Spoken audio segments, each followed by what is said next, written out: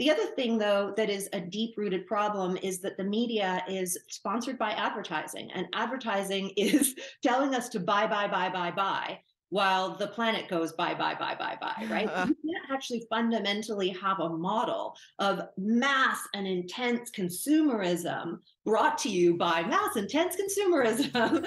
Hello. Thank you so much for checking out Earth Care, the interview series that's dedicated to understanding the ways we can care for the Earth and each other. I'm your host, Sarah Christie, and I'm on a mission to make climate change an approachable and not so overwhelming conversation for everyone. On this podcast, we meet climate heroes, activists, experts, entrepreneurs, and get their take on how we can help save the planet. And during this episode, we're learning how to do that by not running from tough information and instead talking about what's happening in our world. Zaya Tong is an award-winning science broadcaster who you might know from anchoring Daily Planet on the Discovery Channel until it wrapped in 2018. She was also a correspondent for Science Now, where she worked with Neil deGrasse Tyson. In 2019, Zaya published her book, The Reality Bubble: Blind Spots, Hidden Truths, and Dangerous Illusions That Shape Our World. This book has received several accolades, so much praise, which I could list off, or I'll just tell you about my experience with it. I couldn't put it down, and now I want to talk about this book with anyone who will listen. Eye-opening doesn't even begin to describe it. What Zaya teaches us about nature in this book is astounding and consistently makes you question, are you sure we're the smartest species on Earth? And what Zaya writes about the human relationship with nature is, well, sobering and invites a ton of welcomed self-reflection. If there's ever a book that will have you on the side of, no, catch the bug in your house, put it outside so it can be free, versus squashing it, it's this one, The Reality Bubble. Earthling, Zaya's Twitter account, is also a wealth of information when it comes to neat facts about creatures, hopeful green innovation, and wake-up calls to what's threatening the planet we call home. Zaya joins Earth Care to talk about what are our reality bubbles. How can the media join the conversation surrounding our climate crisis? And she's going to talk about the new documentary she's working on about plastic pollution. Okay, I'll stop talking now because I'm just so excited for you to hear this one. Here it is, my Earth Care conversation with the one and only Zaya Tong. Zaya Tong, you are an instrumental voice for animals and nature, a wealth of information for all things planet related, and also the author of the brilliant book that I just finished reading, The Reality Bubble, who I have been telling literally anyone who will listen about this book, and I probably will read time and time again because of all the information in it. You know, it's taking a lot to digest it. So congratulations on that book. It is such an honor to have you on Earth Care. Sarah, thank you so much. And when I first started writing that book, I really wasn't sure if my mom was going to be the only person to read it. So I'm truly grateful whenever I meet anybody who's taken the time. So that means a lot. You know, since we're talking about your book, I figured this is a good place to start The Reality Bubble. When someone is done reading that book, what do you hope is the big takeaway? I love epiphanies. I love when people's jaws drop. I love when they have that sense of awe. And I really hope for people to feel like, it's written as a series of 10 huge blind spots that we have as human beings, right? So it's almost like Shalom, who does the dance of the seven veils. As each one of those veils drops, you get a new layer of reality and you see the world in a whole new way. So I hope after those 10 blind spots sort of disappear, that they see the world in a completely new way. And if I've done that, then I've done my job. I don't know how you can't. There's just no way you can finish that book and that not be the after effect. So 3 main blind spots you do talk a lot about in the book are where energy comes from, where our food comes from, how it's made, and where our waste goes. And I'm just so curious about where you think the disconnect is happening between us and those worlds, because now 2022, 2023 will be when this is released. That information is available. Yeah, well, as I write about in the book, right, there was this shower thought that I had when I started it, which is in the 21st century, there are cameras everywhere, except where our food comes from, where our energy comes from, and where our waste goes. So how did we become the super powerful species on Earth when we're the only ones who are completely blind to how we survive, right? And the truth is, we don't see very much about those things in the world around us. We don't see it in the media. You certainly don't see where our food comes from in the media for the most part. I think it was Paul McCartney who said that if he said a long time ago, slaughterhouses, if they had glass walls, right? None of us would actually be eating meat, but none of us actually see the processes of what goes into our food, what goes into our energy. There's nobody filming at, in the oil sands, for example, right? What's happening whenever there's a leak that's going on there. We don't really know about that. And then, of course, the immense amount of waste and garbage that we put out as a human species. We kind of think that we can kind of flush the toilet, put it in the bin, and it magically goes away. So really, my hope is to be able to shine a bit more of a spotlight on those things and the history of those things so that we can get a clearer view. Right. And you think about all the information, the devastating information we take in on a daily basis now, too. It's just, if we're not seeing it, it's so easy to turn on the cognitive dissonance and, carry on. Another bubble I think we put ourselves into is our information, kind of what we're talking about there. We might only get one headline depending on who we follow. We might only read one perspective. And some examples of that in the past year, talking about monarch butterflies becoming endangered. Or, did you read the Freya the Walrus story in Norway? Oh, yes. Was this the one where they actually killed the walrus? Right. And so, but the headlines were she was a threat to the public. And so you might read that and go, okay, but we're not getting the full story. And there's so much more information there. So I'm wondering if you could talk about the connection between understanding the behavioral and these migratory changes in species and what that's trying to tell us about climate change. Yeah, right. Well, the Earth has its own kind of clock, and species have evolved so that we all can work in sync together. That's the beauty of nature, right? All the different seasons. And the scientific term for it is actually phenology. And so that's why, the old saying, the early bird gets the worm comes out, the bird knows when the worm is there. This has all sort of been synchronized in a way. But we're seeing a lot of mismatches in nature. So one example that I write about in the book is a specific species of orchid that mimics a bee, the minor bee. It looks a lot. You know how orchids can look like bees sometimes? So the orchid actually emits a pheromone that's a lot like the female minor bee. And so then the male minor bee thinks it's a bee and comes to mate with it, pollination, the orchid wins and gets to sort of recreate itself.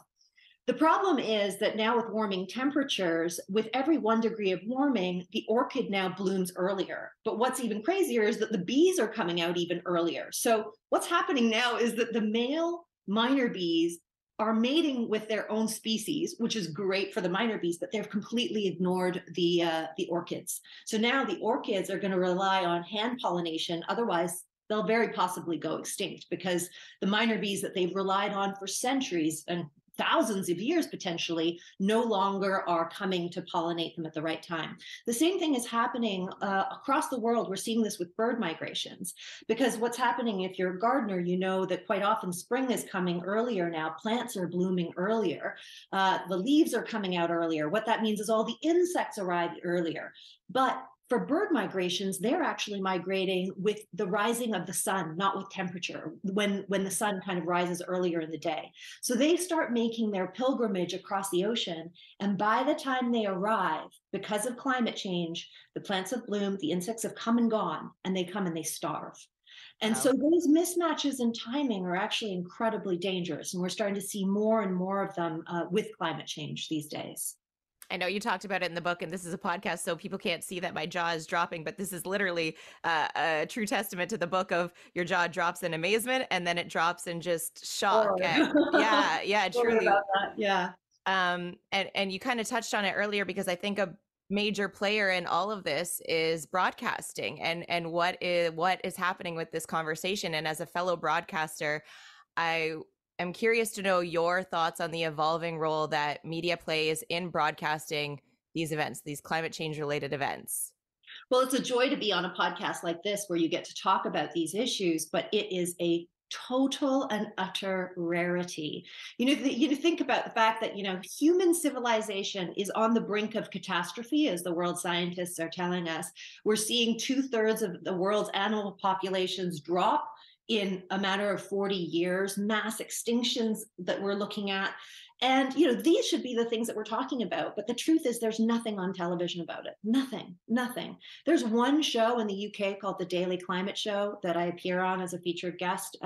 It's only 15 minutes long and it's on at 3:30 in the afternoon. Who's watching at 3:30 in the afternoon when you're talking about something that should be affecting everyone? And so there's a reason for this, though, right? I think that TV executives and broadcasters have a big problem. Aside from weather porn, everybody will show weather porn, right? Whether it's like disaster porn, right? If it's Weather like porn. hurricane that destroys a place, or huge, whenever there's disasters, the news will air it, but they're never getting down to the symptoms of the larger disease. They're never actually looking at what are the root causes of these problems, right? And I understand that, okay, at 7 p.m., everybody's come home, whether it's a pandemic, whether it's an economic crisis, whether it's a political crisis, the last thing people can do is turn on the TV or turn on the radio and listen to another problem. And so that's why I think it's really important to frame things in a way that's interesting, gets to some of the root issues, and is relatable to us as human beings, right? So that it's not just data and facts and drowning us in more misery, because that's not going to work either. So, what would you like to see moving forward from fellow broadcasters when it comes to engaging in these climate change related conversations? Well, first of all, it's like, let a billion flowers bloom. We need so many more of these types of shows. And every single show should be integrating this sort of content, right? It's funny because I remember, obviously in the 90s, there was a show called Friends. And if you turn on a show like Friends, there's not a single problem in the world. And in the 90s, it was quite a different era if you were living in the West, let's say, right? I mean, obviously, it was eclipsing a lot of news and information from other places in the world. But it would be helpful if every form of media incorporated solutions, climate change, just an awareness of what's happening, real system change, the way we really need to change. The other thing, though, that is a deep-rooted problem is that the media is sponsored by advertising, and advertising is telling us to buy, while the planet goes buy, right? You can't actually fundamentally have a model of mass and intense consumerism brought to you by mass intense consumerism and then think that is somehow going to change things, because it isn't. So we need to do some much more deep-rooted structural change if we really, really want to change things. But the truth is, and it's a quote by somebody whose name I can't remember right now, let this radicalize you, not bring you to despair. There's so much to do. There's so many wonderful solutions out there. Project Drawdown has a whole list of them. And that's the reason why I'm not in despair, is because I'm very well aware that there are not only lots of people focused on these solutions every day, but we actually have solutions to every one of these problems. We just need people to focus on one solution. Like if you're listening today, no need to go out and save absolutely everything because that's impossible. And it's also very paralyzing. Just pick one thing and do, some people want to help bees. Some people want to help orchids. Some people want to help birds. Like pick the one. If you're not doing anything, then that's a problem. But if you've just picked one thing, I think if everybody did one thing, that would change the world. Zaya, I want to be respectful of your time, but before I let you go, you have such exciting news to share. Speaking of content that we're going to be digesting, you're working on a documentary about plastics. What can you say about it at this moment in time? Digesting very literally, I think. So I think the world's first feature film on microplastics. So as many of us know, these microplastics, plastic doesn't break down. It just sort of degrades into tinier and tinier pieces. And the plastic is everywhere around us. We're, finding it on the top of mountain peaks, in the remote areas of the Arctic, the bottom of the ocean. And because the environment is what builds up our bodies, we're finding it inside of ourselves. We're inhaling the plastic, we're drinking it, we're eating it. It's in all of our tap water. People who eat seafood, I mean, gosh, that's a plastic chow down. There's no doubt about that. But nobody's really investigated the impact of microplastics on the human body. So that's what I'm going to be doing. I'm going to be going to some really polluted places and also just investigating plastic in the everyday world. You can see I'm in my living room here and there's tons of plastic around me, even though it's sort of invisibilized, because that's the thing that I was thinking about. The truth is, Microplastics are a lot like our carbon dioxide problem. It's absolutely everywhere, but invisible to the naked eye. So that's very similar to the reality bubble, right? Another huge blind spot, things that we can't see. So I'm really looking forward to investigating it and getting to the bottom of it. And I'm going to start filming early next year. I mean, I can't wait to already read your book again. So Oh my God. you can only imagine the excitement I have to watch this documentary when it comes out. Zaya Tong, it was such a pleasure to have you on Earth Care. Truly, thank you so much for sharing your time. I'm so happy we finally got to meet. Thank you so much. And thank you so much for all the work that you're doing as well. Thank you so much for checking out that episode of Earth Care and letting this podcast be a part of your day. Since you made it this far, here's a little sneak peek into the conversation we're having next week. People don't realize just how important walkable environments are, walkable residential areas are to the public, to the health of the public within the community. It's amazing. One would never have equated the healthiest populations with being in big cities, but they are. And, in Chicago and New York and cities like that have some of the best health outcomes in the States. It's because the amount of walking they do. Until then, we can also connect online at Earth Care Show on Instagram and TikTok. Head there to give those accounts a follow. And hey, if you have time, leave a review, message me with a review. I'd love to know what's on your mind, what's been clicking with you, and what topic you'd like to learn more about. You can also write to me on the website, earthcareshow.com. I'm your host, Sarah Christie, and the goal of this podcast is to get us talking about climate change. So let's chat.